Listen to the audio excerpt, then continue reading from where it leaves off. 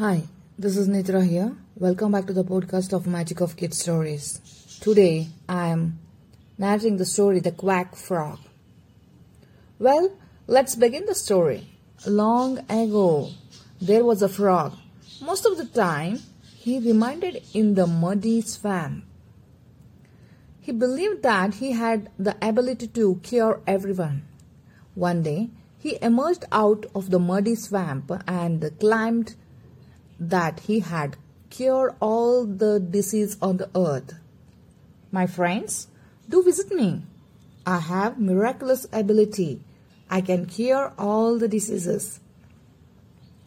He croaked loudly. A fox was passing by.